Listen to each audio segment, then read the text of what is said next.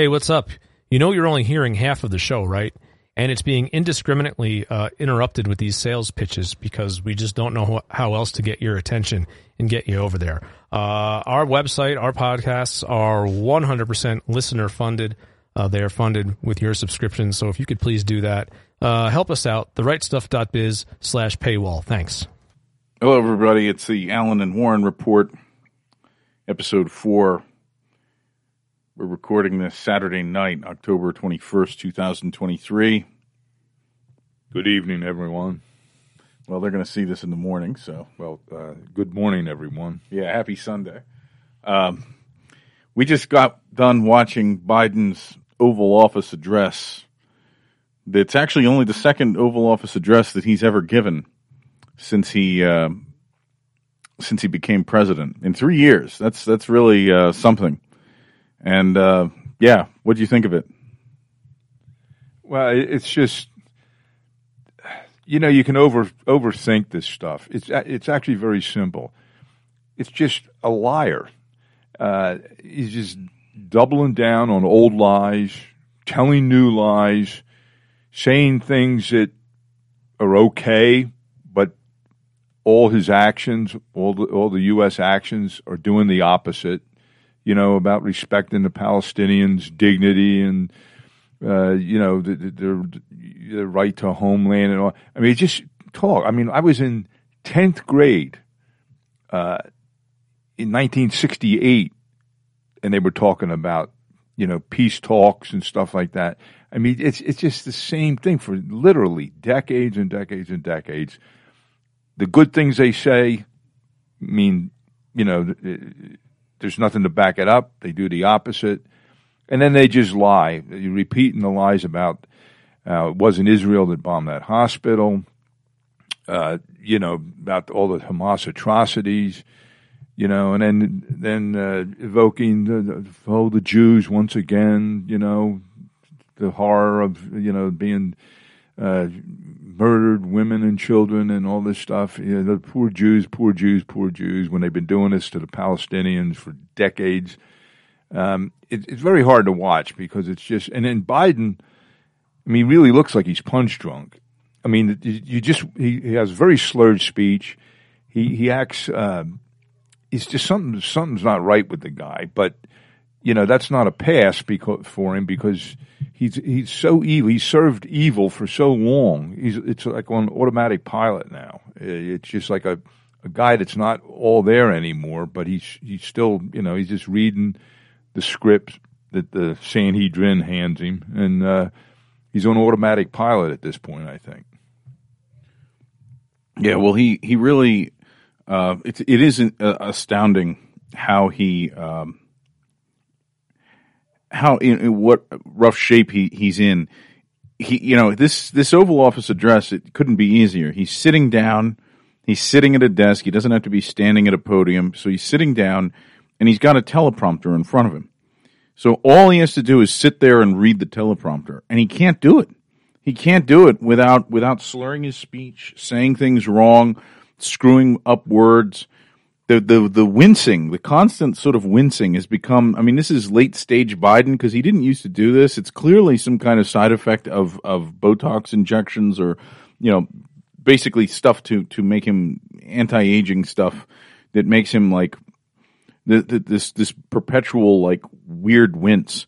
But as far as his rhetoric, what's remarkable to me is how consistent it is with everything we've heard from the United States for decades, actually for almost the better part of a century. I will say that Biden, or at least the people behind Biden and what he represents, but I'm also going to attribute it to him. He knows who and what he is, and he knows who and what he believes in. He does have a worldview and an ideology. Emily and I did a show for Modern Politics called The American Ideology, where we broke this down and we showed how the stuff that's being preached now, the woke stuff that comes out of the multiracialism and the anti-fascism, anti-Nazism and freedom and all this, you go back to the early days of the Cold War and they were saying the same exact things, even the anti-racism. And actually, if you go back to World War II, the propaganda during the Second World War in the Roosevelt administration, it's also exactly the same stuff. So I will give Biden credit as far as that goes, that his ideology is incredibly consistent.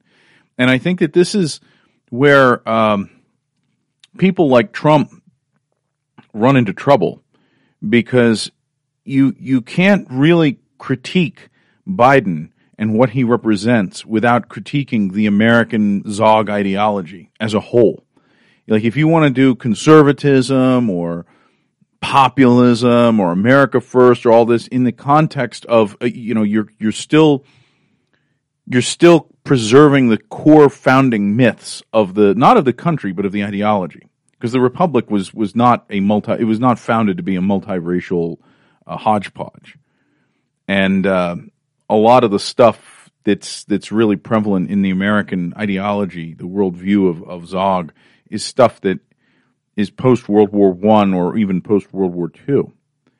But if you hold that racism is this ultimate evil that we've overcome, that we've had nothing but progress, that the Civil Rights Movement was all progress, the Civil Rights Act was all progress, that we are a multiracial state, that fascism is evil, and that we fought a righteous war against it.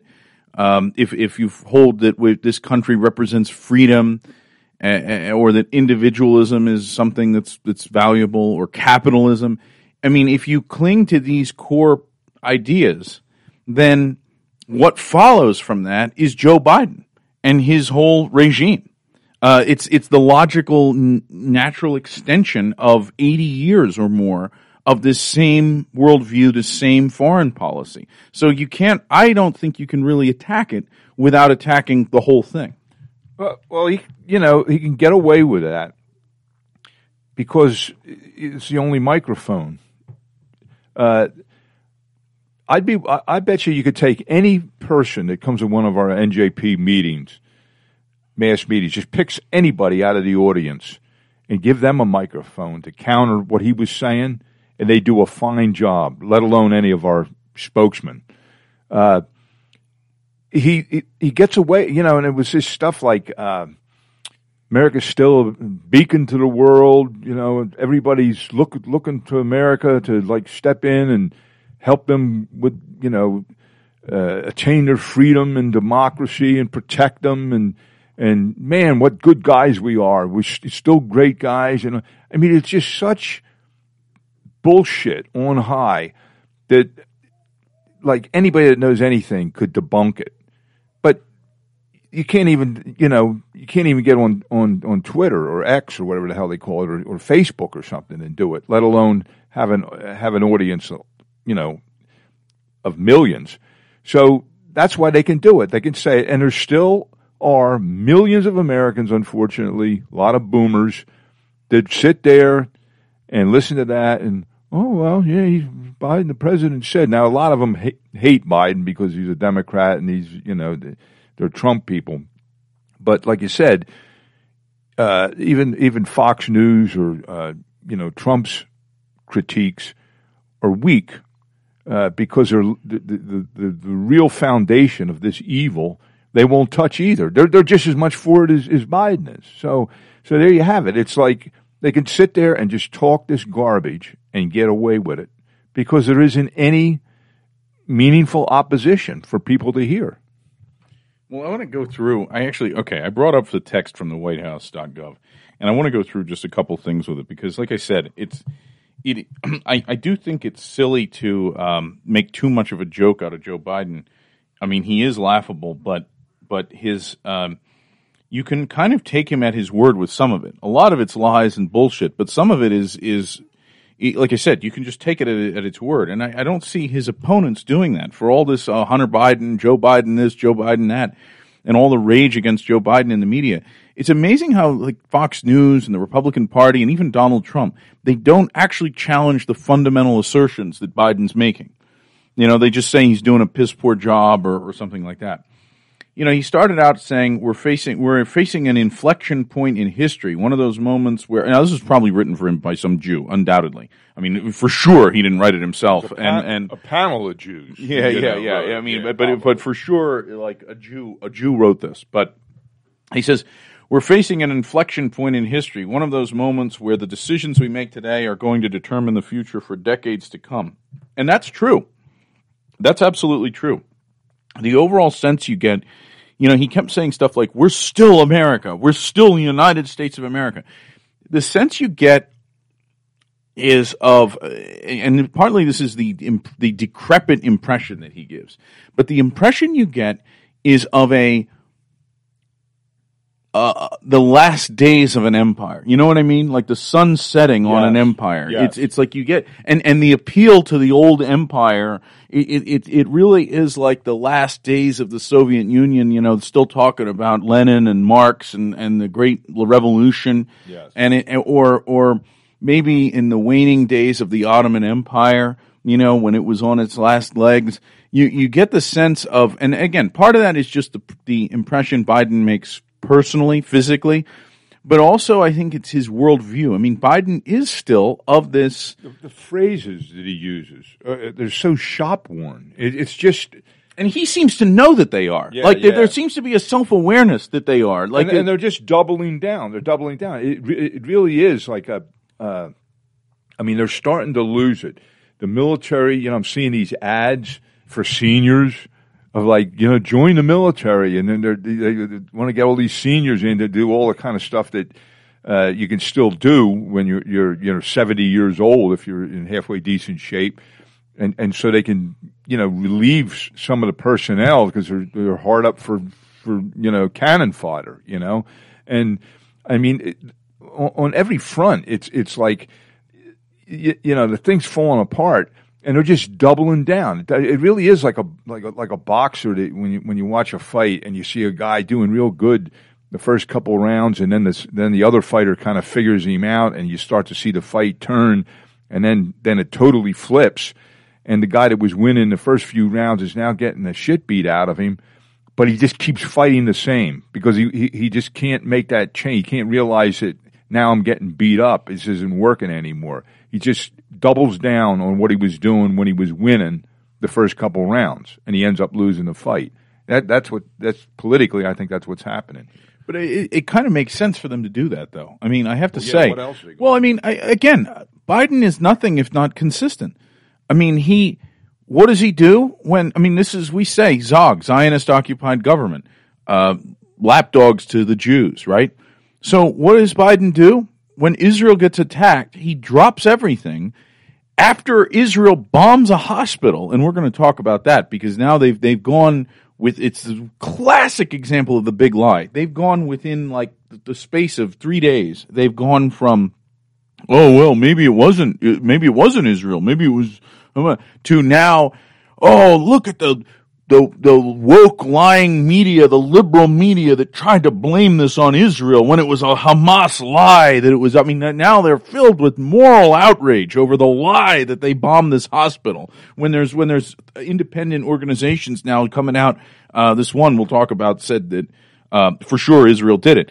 But again, none of that was clear. How many people were they saying were killed? 470 some. Because I'm seeing reports. Now they're trying to downball. They're trying to lowball that. 18 and stuff like that. No. They're trying to No. You're looking at something else. They're trying to lowball it. They're trying to say, it's probably 200 to 300, and it was, the official statement was 470 some, so about 500. But the point is that this was not. The narrative has shifted on that thanks to the big lie technique. The narrative has shifted to where Israel, or the defenders of the Jews, I should say, are now claiming moral outrage, and this is yet another example of the perfidy of Hamas and the liberal media, the lying media, and the media's pro-Palestinian bias. I mean, this is what they're doing.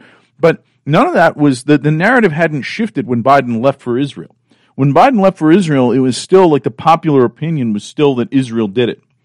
And he just goes over there. So the guy goes right to the Jews, and kisses the ring and pays tribute in person to Israel. That's what I say. He's nothing if not consistent. And I don't think I think both Israel and Zog more broadly, this American regime, are in a situation where really they have to just kind of tough it out. They have to circle the wagons and, just pull up the ladders, and like really just double down. They have to double down on what they're doing. They have to power through this. They have to just brute force it and power through this. And that's why I say Biden's not showing any kind of wavering or weakness. Hey, you're still listening to only half the show? Get behind the paywall and get the rest of the story. Go to therightstuff.biz/paywall and choose the subscription model that works best for you. And don't forget, every Tuesday evening, there is an Odyssey stream where Southern Sun will take your donations through a credit card or a debit card in exchange for a subscription. You have no idea how much content you're missing. Go to therightstuff.biz/paywall and let's fix that. On his position. He's just like, America, I serve the Jews. This is a Jewish world empire. We are in charge. We are in charge of the world. I mean, he says this line I'll get to it, where the world looks for American leadership. America's the leader of the world, basically. I mean, how is that any different than saying, world domination? We want world domination, or we claim the right to world domination. That's basically what he's saying. But again, it seems like he's not worried about the perception that Jews run America, or that Jews commit atrocities, or that his administration is run by Jews, or that America is trying to take over the world. It's like his whole reaction to this thing has been a total embrace of all those positions, and a kind of attitude of like, what are you going to do about it? What's the world going to do about it? It's like that speech from The Iron Heel, where the guy says, "Power is how we rule." That famous speech where he's like, he tells the industrialist, the capitalist, tells the union guy, the revolutionary, that if you win at the ballot, what if we don't turn it over? And we're going to just crush you with force because we have the power, and we're going to hold on to power, and we're just going to crush you. And the revolutionist, the unionist guy, the socialist, he says, well, power is how we're going to crush you. We're going to get the power, and we're going to defeat you. And that's really, that seems to be the position. It'll be interesting to see. He mentioned how he's sending a bill to Congress to ask for all this money for Israel and Ukraine. What is it, 10 billion or something? 105 billion. Oh, wow. I'm reading the wrong, I'm getting the wrong statistics. Well, I think they said 10 billion for Israel. But then 90 billion, 95 billion for others. Well, I could just see it now. There'll be Republicans that are going to like drag their feet with Ukraine and say, "Oh, wait a minute, that should all go to Israel." But watch how fast the Israel aid passes, on both sides of the aisle, so called. This is a time when, it's because Hamas invaded Israel's borders. Our borders are wide open, have been wide open. They've cut back on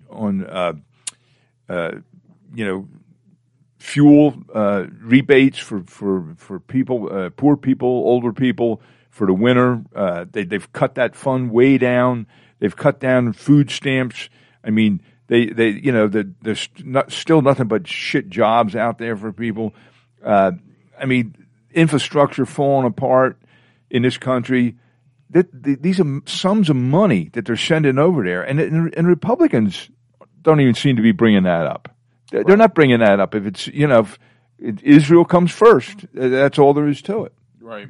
Well, I have a whole bunch of articles here. One of the ones that I saw was that they are actually taking artillery that was meant for Ukraine, and they're shipping it straight to Israel, which is kind of funny. This is the way it goes. Let me see if I can find this. It's like they're just moving the yeah, here it is. This is from antiwar.com, which, by the way, is everybody go on that website. I'm going to, for the next, probably 4 or 6 weeks, I'm just going to be using antiwar.com for my show content. There's so much good stuff there. U.S. to send Israel artillery shells initially bound for Ukraine. The U.S. is sending Israel tens of thousands of 155 millimeter artillery shells that were designated for Ukraine, Axios reported on Thursday. Israeli officials requested the artillery shells as they prepared for a ground invasion of Gaza and worried about an escalation with Hezbollah and possibility of a northern front. So earlier the year, the U.S. began dipping into a weapons stockpile it has in Israel to ship more artillery shells to Ukraine. But according to Axios, Israel has requested the U.S. replenish its stockpile of ammunition in Israel in case the Israeli military needs them on short notice. The U.S. agreed to the request and is expected to send the 155 millimeter shells in the coming weeks. That's a big surprise. The U.S. stockpile in Israel is controlled by the U.S. military. But under the arrangement, Israel can use the ammunition in a war scenario with U.S. approval and was granted access during the 2006 Lebanon war. Israel has been using more 155 millimeter shells since the October 7th attack as it has fired artillery into Gaza and Lebanon during skirmishes with Hezbollah. The demand will increase significantly if Israel launches its expected ground invasion of Gaza. The transfer of shells initially bound for Ukraine to Israel raises questions about the U.S. military's ability to provide weapons and ammunition for the two wars. According to the Pentagon, the U.S. has so far provided Ukraine with over 2 million 155 millimeter artillery shells. So they're shuffling this stuff around back and forth. It's pretty funny. But anyway, this White House. Let me find the White House statement again. There was just a couple more things. That might be the one place you can find a good job in the arms industry. Oh, well, but that was a big part of Biden's speech. You saw that? He said that in the thing about, and they're made in America, and just like, he basically invoked Rosie the Riveter. He was like, and there's a whole article on Politico today about how Biden's making an America First pitch to, like, the domestic arms industry. Like, this is, he said, good paying jobs in Pennsylvania and places like that. Well, I know when I was driving a truck, these military loads, it was, you had to pass all this security and stuff, and a lot of them were just strictly teams. But if you're hauling ammunition or explosives for the military, those loads were paying like 3 times what anything else was paying. Guys were hauling those loads. They weren't even looking for a load to come back and get another. They were just deadheading 1,000 miles to come back and get another one of those loads because that's how much they paid. Yeah. But yeah, so Biden starts out his statement. Earlier this morning, I returned from Israel. I mean, he's just like, I am a servant of Zog. I am a servant of the dark lords of Tel Aviv. War criminals. Yeah. He says, I mean, again, the subservience to Israel, they're not trying to hide. And he says, they tell me I'm the first American president to travel there during war. So, in other words, rather than present himself as even-handed or I'm not controlled by Jews, he's trying to prove to the Jews that I am the most pro-Israel one of all of them. And he's trying to out Zionist Trump, which is another interesting thing. Like, I think that's a big part of Biden's strategy. There's another article we'll get to on that, where it's basically like Biden is trying to show now that even the hardcore Likudists would be wiser to back him than Trump. Well, he's got his work cut out for him. He's trying to outdo Trump on that score. Well, I mean, he's doing it, though. He's doing it. I mean, I think, like, right now, because Trump is on the outs with Netanyahu right now. That's the one thing. Trump and Netanyahu had a falling out. Anyway, he goes through and he talks about blah, blah, blah, the Americans, citizens. And I noticed it's funny, the American citizens angle, Americans being held captive by Hamas. You notice how they're not pushing that too strongly? Yeah. They're not playing that up as a propaganda line. And it's because they know that if they do, all it will do, if they start highlighting the individual Americans, and the 2 of them were just released by Hamas, but if they make too big a deal out of these like 30-some Americans held by Hamas, people will start to, they'll look at them and it won't be like, Joe the plumber. It'll be like, okay, these are Israelis that have American citizenship. You're calling them Americans, but they're Shlomo, the diamond dealer. Right. Yeah. Exactly. Yeah. Yeah. So were those 2 actually released, Or they were going to release them, and the Israelis turned it down because for some reason they were released. I think. Let me hostage. Let me. I saw that. I heard a Hamas spokesman on there talking about how they turned it down because they didn't. They've been freed. They have been freed. Okay. Yeah, and Israel was. I heard that. Well, Israel was saying that was lies. 2 American hostages captured during the militant group Hamas have been released, the Israeli Prime Minister's office announced Friday. Judith Renan and Natalie Renan, mother and daughter from Illinois, visiting family in Israel when they were abducted by Hamas on October 7th. The elder Renan, also known by her Hebrew name, Yehudit, is an operating room nurse. Her daughter recently graduated from high school and was taking a gap year to travel, according to Sari Cohen, Renan's sister, who spoke with the Israeli public broadcaster, Khan. And it was facilitated by the International Committee for the Red Cross, and the two were received at the border by the Israeli military, at the border of the Gaza Strip. But anyway, they're not overly emphasizing the stories of the Americans, I think, because it would shine a spotlight on this phenomenon of dual citizens. But one thing that Biden, he invokes the Holocaust. The Jewish people know perhaps better than anyone there's no limit to the depravity of people when they want to inflict pain on others. And he's talking about all the Israelis. And he says Hamas doesn't speak for the Palestinians and their right to dignity and self-determination. Talking about innocent Palestinians, blah, blah, blah.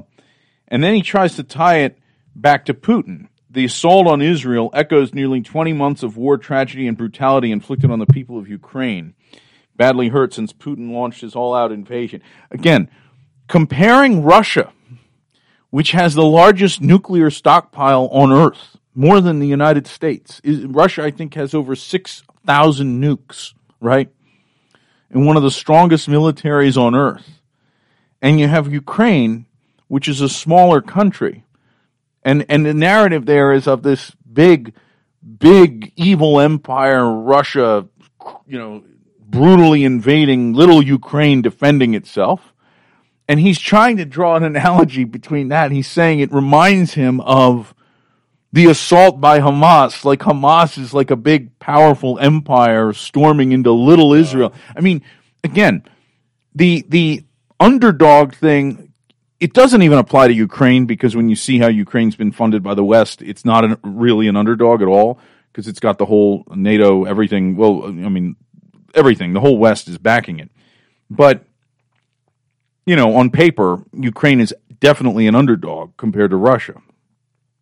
But, I mean, the people of Gaza, the Hamas in Gaza, is such a ridiculous, like David and Goliath underdog to Israel. And what's funny is the only thing that they have in common is they're two Jewish states. Zelensky, Jew. Netanyahu, Jew. That's the only thing that they have in common is that they're two. And again, this is why I say it's right there between the lines. I mean, how can anyone not? It's just this is the Jew world order versus everybody who's not in the Jew world order or who's an enemy of the Jew world order. Biden is as much saying it. He's as much saying it. This is the Jew world order. It's funny. I don't know. It's just really funny that comparison. And he says Hamas and Putin represent different threats, but they share this in common. They both want to completely annihilate a neighboring democracy. So it's funny. He still can't say the actual thing that I just said. He still has to cloak it in some kind of like democracy thing, as if what Zelensky has in Ukraine is a democracy. It's a fucking military dictatorship. And what Israel is doing, I mean, is genocidal. What's the scale of the atrocities, the stuff that's coming out of Gaza? I mean, I saw where they bombed the only bakery that was still like making bread. They're deliberately targeting bakeries. I saw that. Yeah. They bomb, bombing hospitals, churches, mosques, schools, and these pictures of little toddlers, little babies, dead, horribly wounded. And it's just, Biden doesn't mention it. He doesn't mention it. And it's just like, I mean, anybody else, any place else in the world, where that would be going on. There would be such condemnation, and the UN would be going in there. And that's the other thing. UN, looking into war crimes and all this. So what are they going to do about it? What the hell good's the UN if they can't do anything about these kind of blatant war crimes? What the hell good are they? It's just they're totally useless. And now there was an article about Israel's trying to close down Al Jazeera's the bureau in Israel. I guess they have a bureau there. I think it was a German press said something about Sven needs me to sign up for a paywall subscription at therightstuff.biz/paywall. Okay, Sven, I'm your number one guy. I'll do it. They're the only large news organization with reporters on the ground in Gaza, Right. So, and the Jews are saying that, they're just It's like Hamas propaganda. Hamas propaganda. So they're trying to make it difficult for Al Jazeera to report from Gaza because they're like the only ones getting that side of the story out. Of course. Well, that's the other thing. They've taken to now just saying everything is Hamas propaganda, is terrorist propaganda, and shutting it down. Let me keep going, though, with this Biden statement, because there's some other interesting stuff here.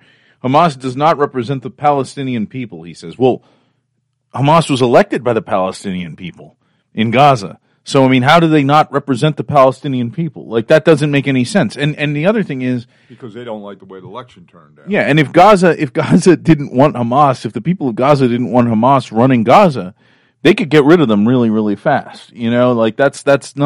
That's been the amazing thing with this is why don't you see protests in Gaza against Hamas? You launched this war that's killing all our people. You brought this hell down on us. Where is that? Where are those protests? Did you see the films of the massive protests in Jordan?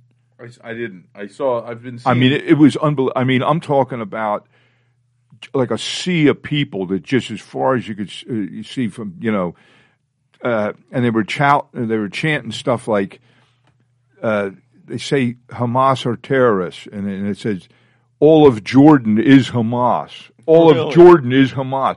And if you were if you were that Jordanian king and those people, they had to be very nervous. I mean, it was one of the biggest crowds I think I've ever seen, and they were really, coming out totally for Hamas.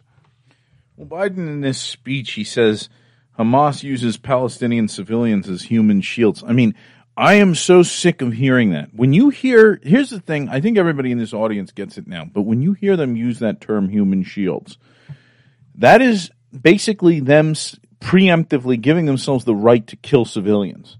That's what that means. When you say, they're using their own people as human shields, I've been saying this for years. That is a thing that means we are absolved of killing civilians now.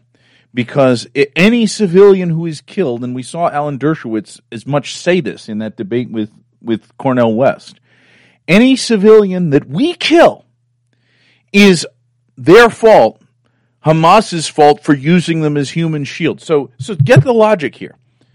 We go out and we kill a civilian, an unarmed person, women, children, elderly people.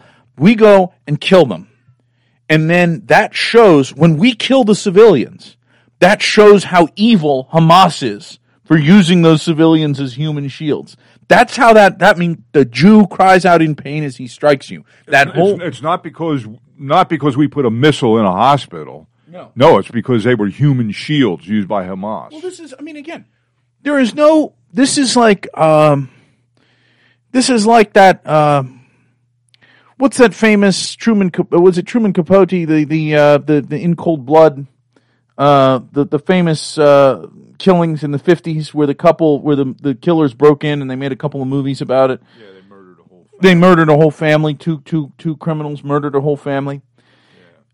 It's like, and they robbed the family, they put them in the basement, and then they cut all their throats, and the father and all the rest of them.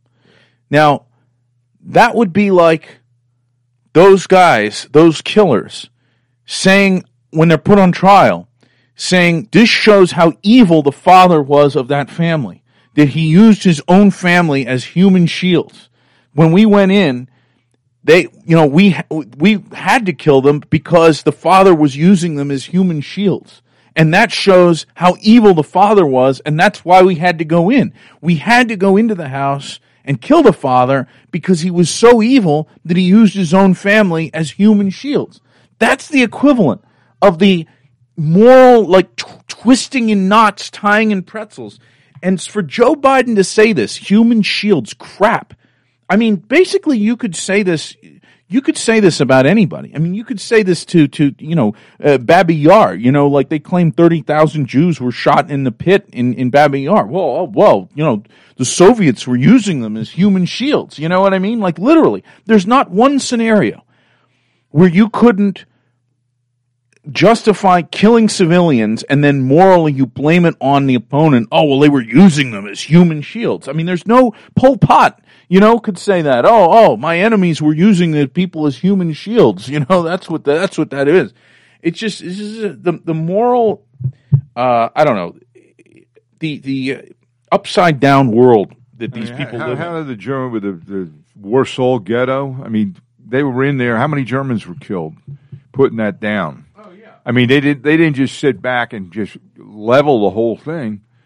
They went in there and were rooting out the Jewish resistance, house to house, door to door, and a lot of them, were killed. I don't know how many it was, but it was quite a few. But it's they're supposed to be the ultimate, like genocidal maniacs, but these people, it really is true. It's total projection. Everything they accuse their enemies of doing, they do. They're dreaming about doing. They have done it, are doing it, or will do it. Yeah, the human shield thing is something uniquely Jewish. I don't see that anywhere else. I don't see that anywhere else in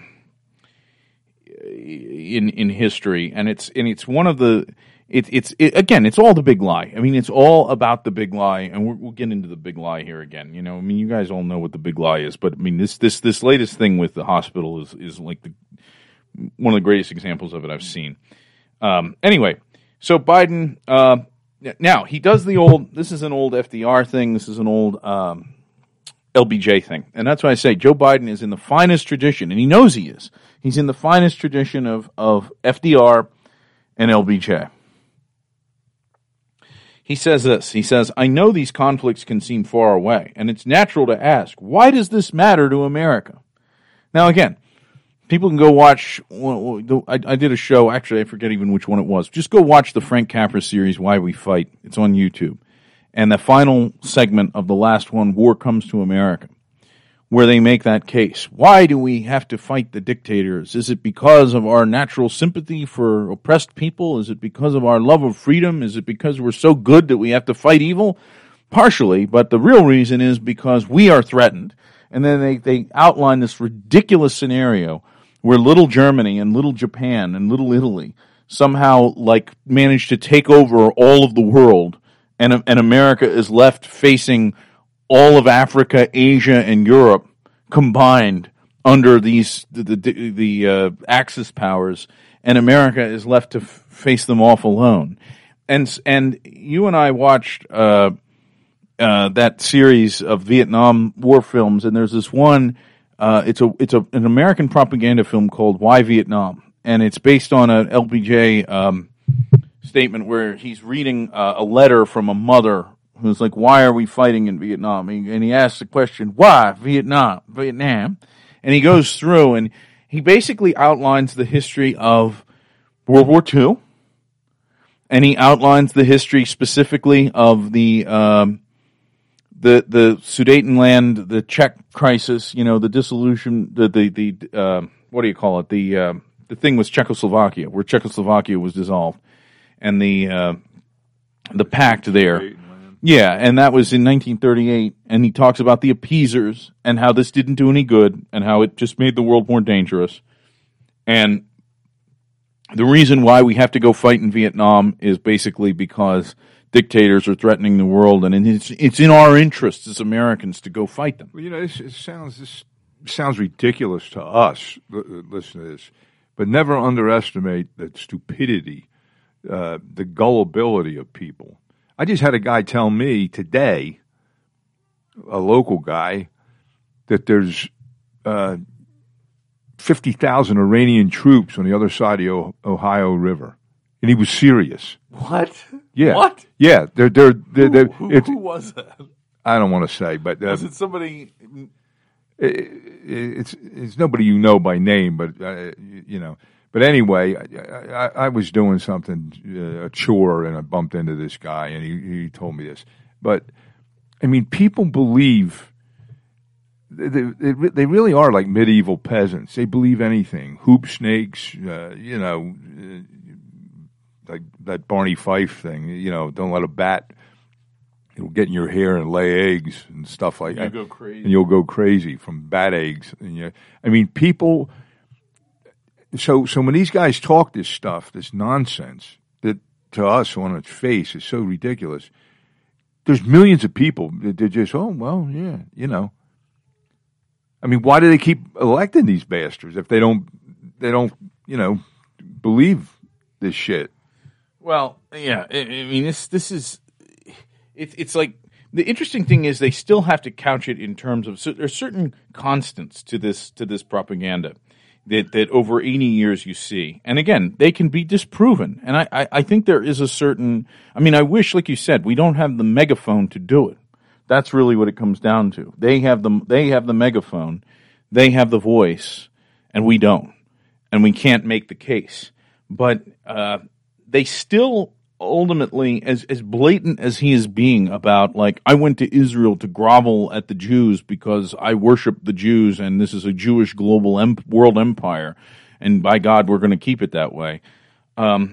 He still has to use the word democracy, first of all, which is, again, that goes back to the First World War, make the first world safe for democracy, century of the self, Edward Bernays, you guys all know it by now, you've heard me say it a million times. These are war slogans invented by Jews. Edward Bernays, Walter Lippmann. Bernays was a former press agent.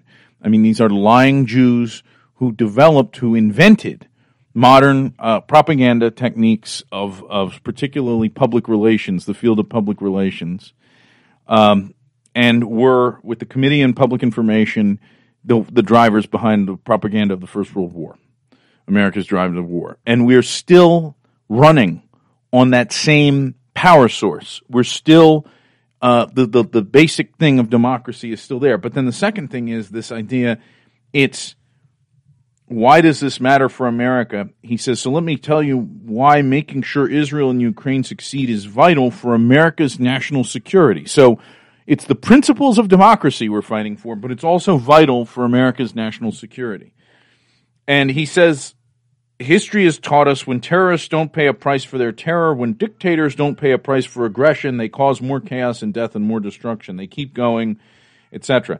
So it's interesting here, he is now combining the World War II propaganda against dictators with the post 9/11 George Bush propaganda against terrorists, and we have them now in this address. He's threaded the needle where they are actually linked now, terrorists and dictators together. So it's like, again, this is like the greatest hits, America's greatest hits. I mean, you're playing the old song. It works on enough people.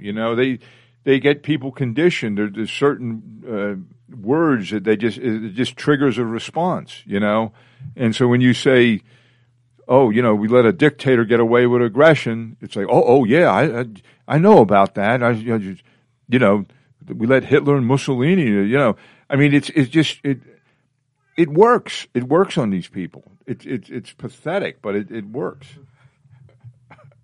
Yeah, I was going to pull up the big lie quote here when we talk about the hospital because it so bears repeating so well. But it's funny because I found a thing of a Hitler. This is chapter 10 of Mein Kampf. He says, in journalistic circles, one usually prefers to call the press a great power of the state. Its importance is truly enormous. It cannot be overestimated. It is indeed actually the continuation of the education of youth in advanced age. Thereby one can divide the readers as a whole into three groups. First, those who believe everything they read. Secondly, those who no longer believe anything. Thirdly, those who critically examine what they have read and judge accordingly.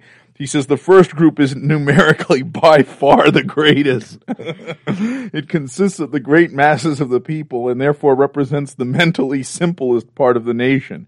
But it cannot at all be expressed in terms of professions, but at the utmost general grades of intelligence. To it belong all those to whom independent thinking is neither inborn nor instilled by education, and who, partly through inability and partly through incompetence, believe everything that is put before them printed in black and white. Also those lazy bones who belong to it, who are well able to think for themselves, but who, out of sheer mental inertia, gratefully pick up anything that someone else has thought before with the modest assumption that the latter will probably have exercised the right kind of effort. Oh my God. If you're hearing this, then you're only getting half the show. Did you know that therightstuff.biz is 100% listener funded? Thanks to this censorship machine, this project can only be sustained by listeners like you, by supporters like you. So why don't you get behind the paywall at therightstuff.biz/paywall and show the powers that be that they can't silence the most silenced. He says, now with all these people who represent the great masses, the influence of the press will be enormous. They are not in a position, nor do they wish personally, to examine what is offered to them so that their entire attitude towards all current problems can be led back almost exclusively to the outward influence of others. This may be advantage in the case of their enlightenment is carried out by sincere and truth-loving party, but it is evil as soon as scoundrels or liars do it. I like how honest Hitler always was. In other words, he's saying there, most people are dumb and believe anything they read. So with those people, that's a good thing if we get in power and we just tell them what to think, the right stuff to think. Yeah. But it's bad if the bad people are telling them what to think. Well, it's stuff like the flag. The flag, I know the Vietnam period. There was a big thing about burning the flag. It was and patriot tards.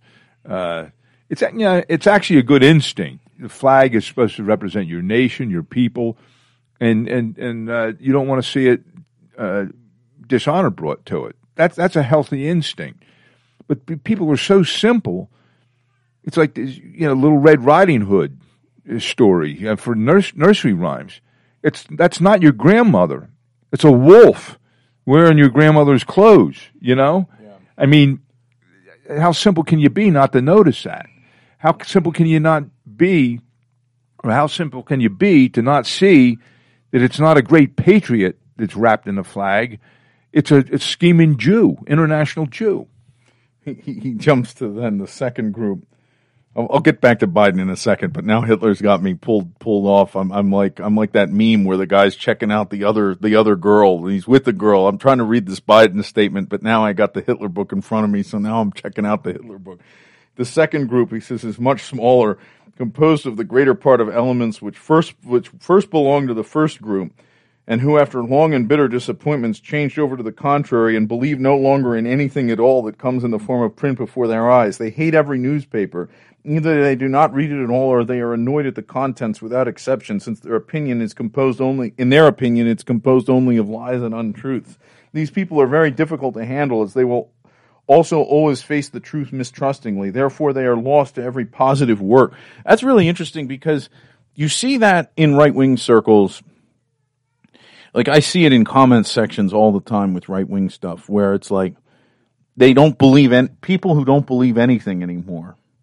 And these are the ones that will believe any like conspiracy about COVID. They will believe any kind of wild conspiracy about anything. They believe that what Hamas did was a false flag, that Israel controls Hamas, that Israel knew what was happening. That probably explains the guy that believes that there's 50,000 Iranian troops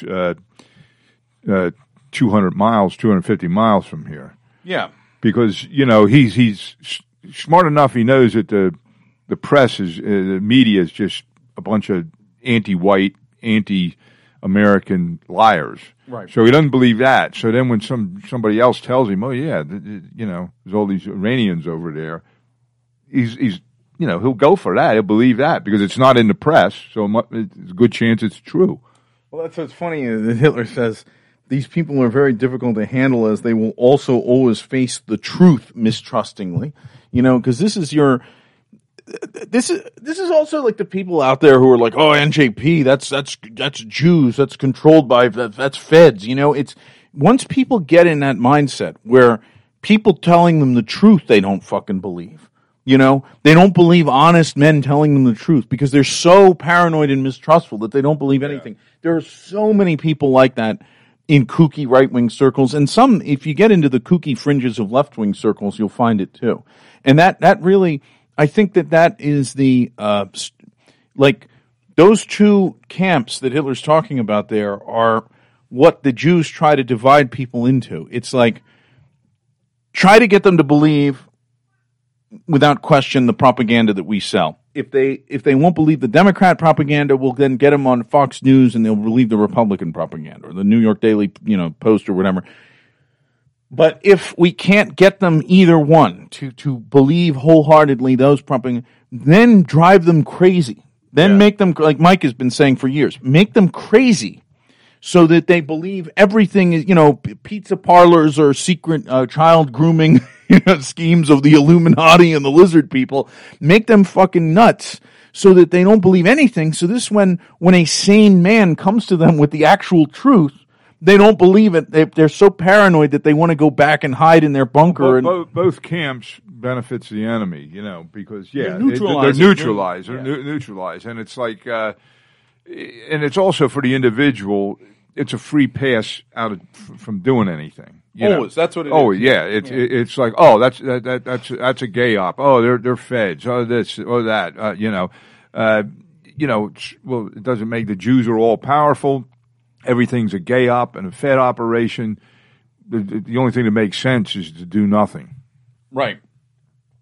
So anyway, back to Biden now, away from Hitler and back to Biden. He says, if we don't stop Putin's appetite for power and control in Ukraine, he won't just limit himself to Ukraine. And he talks about Poland, Estonia, Latvia, Lithuania,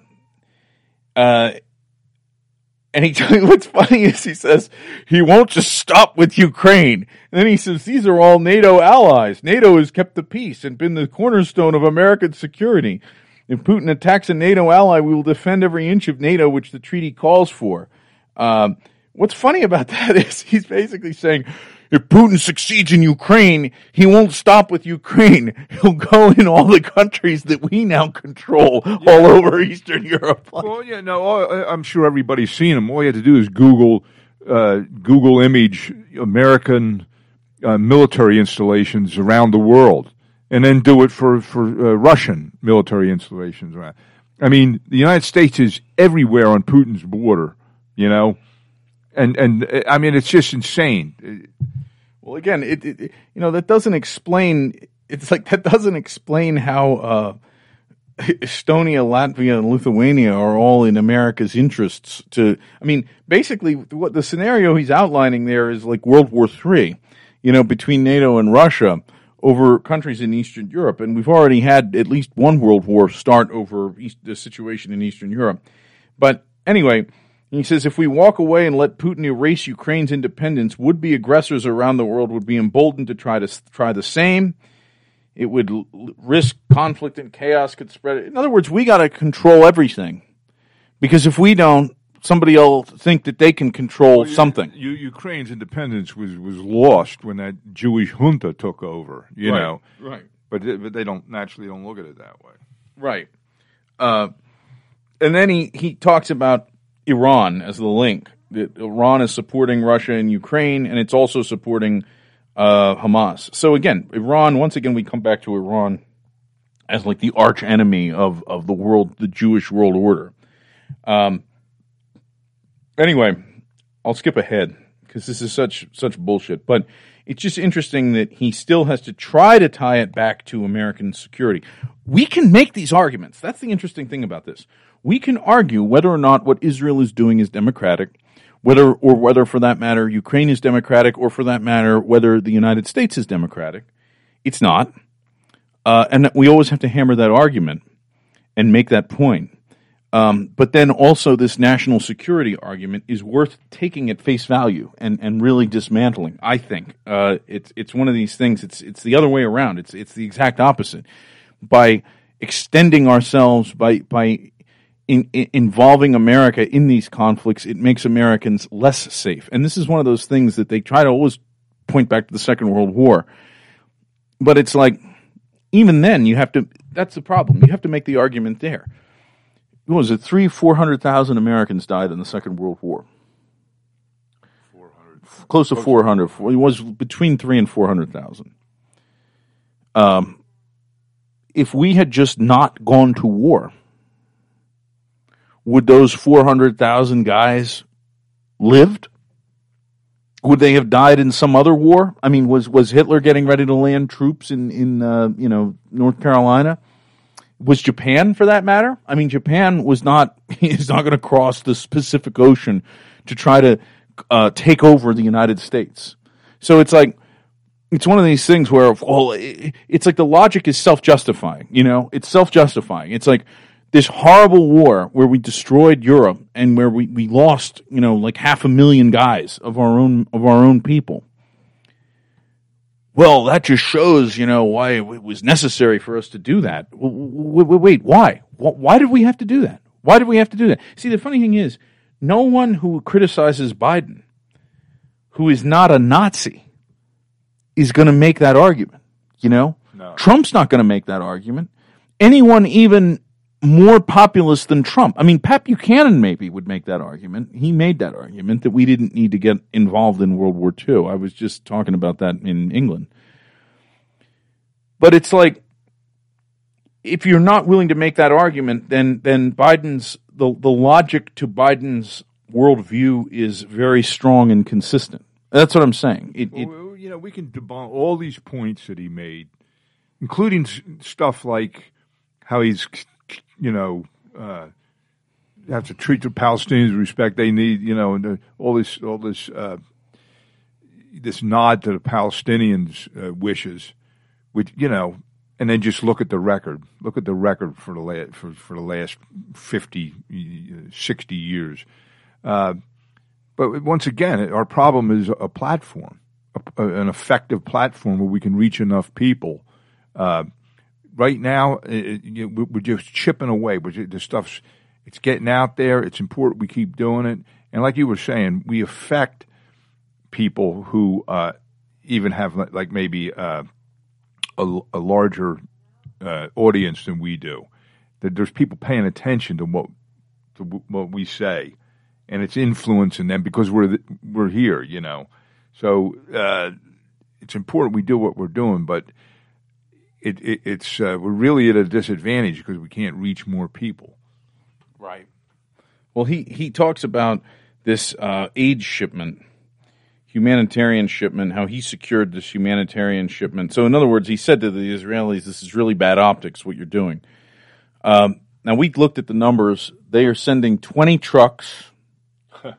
20 trucks are crossing the Rafah, the border crossing with Egypt. They've Rafah. Allowed them in, and they've allowed unloaded. And 20 trucks of humanitarian, so food, water, and medical supplies. For over 2 million people. Over 2 million people. Gaza was receiving, 450 a day. 450 truckloads a day. That's what was getting in before this all started. When it was already under a blockade. It was a blockade. Yes. It was a blockade, and it was taking 450 trucks a day to sustain the people of Gaza.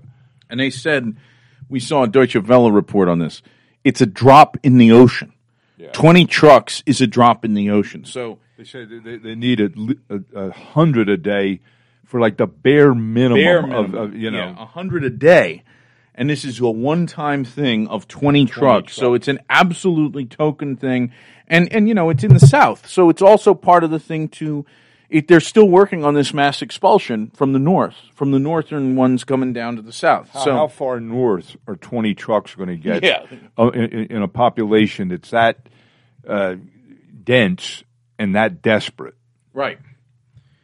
Anyway, then he moves on and he talks about racism, a rise in anti-Semitism here in America, and he also mentions Islamophobia. But I just got to say, that's a typical Jew thing to do, is like, negotiate about getting aid in to Gaza, getting in, and they finally, hard negotiations, okay, yeah, well, okay, we're giving in, we're going to let 20 trucks in. I mean, that's a real Jew thing. That's what they've been doing with this peace talks all along, taken like 5 years of negotiations, come to some kind of agreement about no new settlements or Jewish settlers here, and then they immediately break it. Okay, the whole deal's off. I mean, that's just how they operate. Yeah. Did you know that the rightstuff.biz is 100% listener funded? The only reason you're hearing this right now is because you're only getting half the show. There's so much content you're missing, and you'll never hear these ads again if you get behind the paywall at therightstuff.biz/paywall. Yeah, I'm going to talk about that 9/11 narrative because he talked about this 9/11 narrative. He mentioned 9/11 again and how we reacted to 9/11, and they've been all talking about that. This is something I saw Crystal and Sagar talking about, and they keep bringing up 9/11 and how Israel doesn't want to make the mistakes that we made after 9/11. But guys, we're coming up on the 1 hour mark. I'm going to end hour one here, and we'll pick this up. We'll probably go for another hour and a half on the second half. If you are not a subscriber to therightstuff.biz, please sign up. This is how we're able to keep putting this out there, all this stuff, and it actually is very important in times like these to push back. They are 24/7 with their lies and their bullshit and their propaganda. So we have to be on top of it, putting stuff out there, spreading the message out all over, countering their narrative. Yeah, everywhere we can. So again, please subscribe, support the rightstuff.biz. I will see subscribers on the other side of the hour here.